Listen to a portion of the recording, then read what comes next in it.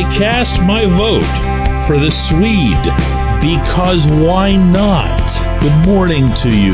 Good Friday morning. I'm Dan Kovacevic of DK Pittsburgh Sports. This is Daily Shot of Penguins. It comes your way bright and early every weekday. If you're into football and/or baseball, I also offer daily shots of Steelers and Pirates in the same place that you found this.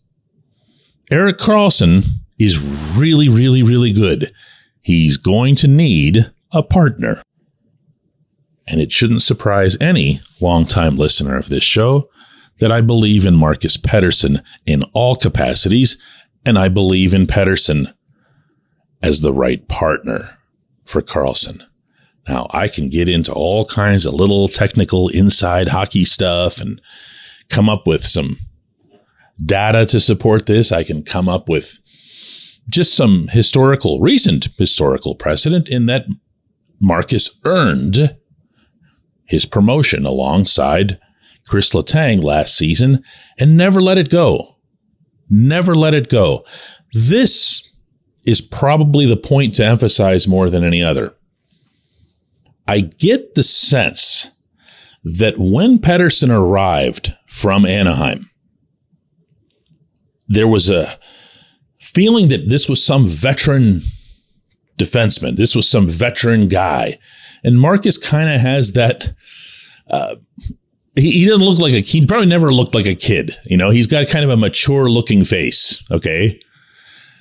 Then I don't know that how many people realized or even let it process that he was only 22 years old. He was also 22 years old playing for Mike Sullivan, who, last I checked, doesn't like playing young guys. Doubly so when it comes to the blue line. But Marcus played right away. And Marcus's progress, as is the case with most young players, was not linear. Heck, Marcus was scratched as recently just a couple seasons ago. Healthy scratch. Remember that? Late in the season? Well, there was nothing of the kind in the 2022-23 season because he grew up. He advanced in all capacities, and he became a legitimate top pairing. Can I say that? I know that makes some people cringy. Left-handed defenseman. Now, is he a top 25 guy in the league or whatever? No, nobody would say that. But there aren't really too many holes in his game, and there are no fatal flaws. He's eliminated that.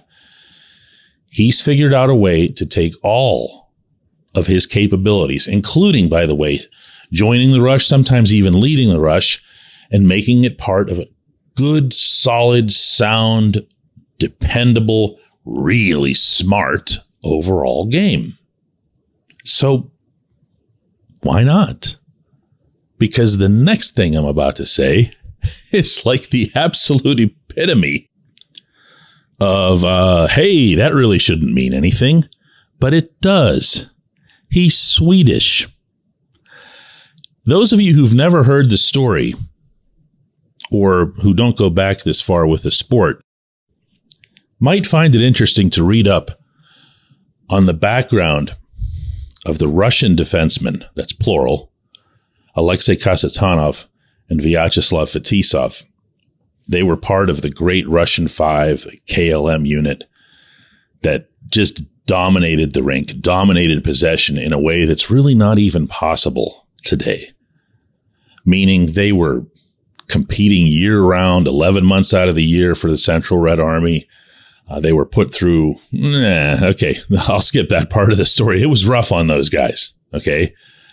And what they had to do was excel at hockey, and they had to learn every little thing about all four of the people they were on the rink with. They were deployed as a quintet.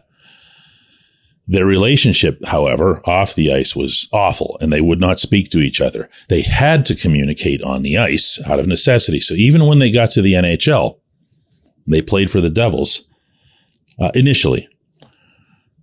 They were silent off the ice, hated each other, completely hated each other. But on the rink, it looked like they were the same player. They looked like twins. They were just reading off of each other. It was a brilliant thing to watch. Now, that's the extreme example.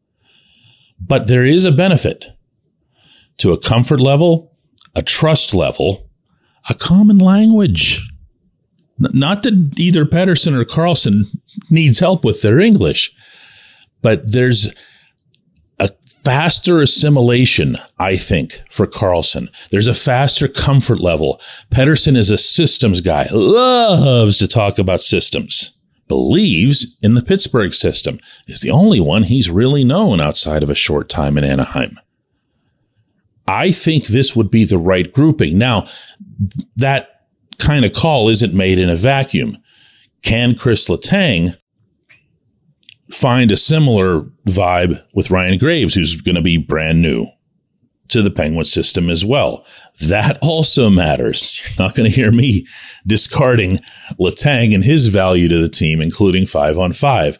So there's more than one part that's moving in this equation.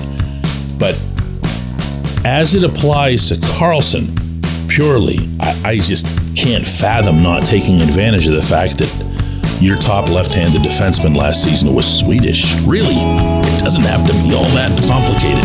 When we come back, J1Q.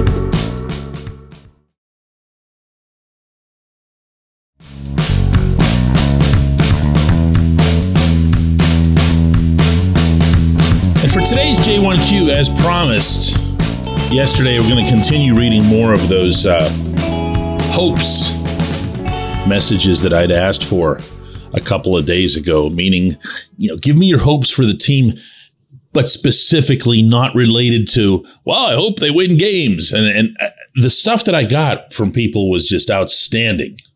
It really was. And I wish that I'd had more time to read even more of them. But here, I've got 5 more today. This one comes from Lasse in Sweden, who says, "Hi, DK. My hope for the Penguins next season, I just hope they make the playoffs. I can't take another long off season to dwell over missed opportunities. Enough is enough." Okay, all right. So that's not good enough, Lasse, is all I'm thinking as I read this. And then at the end, he does say, "Heck, let's do it for Erik Karlsson, okay?" Yeah, now that's what you're looking for. You're looking for something that's specific. And if that means that they treat Erik Karlsson like, hey, dude's never won a cup, he's 32, truly, legitimately great player, that resonates. Evan says, "My hopes are to not be disappointed watching 3-1 leads 30 minutes in turn into 5-4 losses by the 60th minute. Enjoy this team before our core guys enter the hall."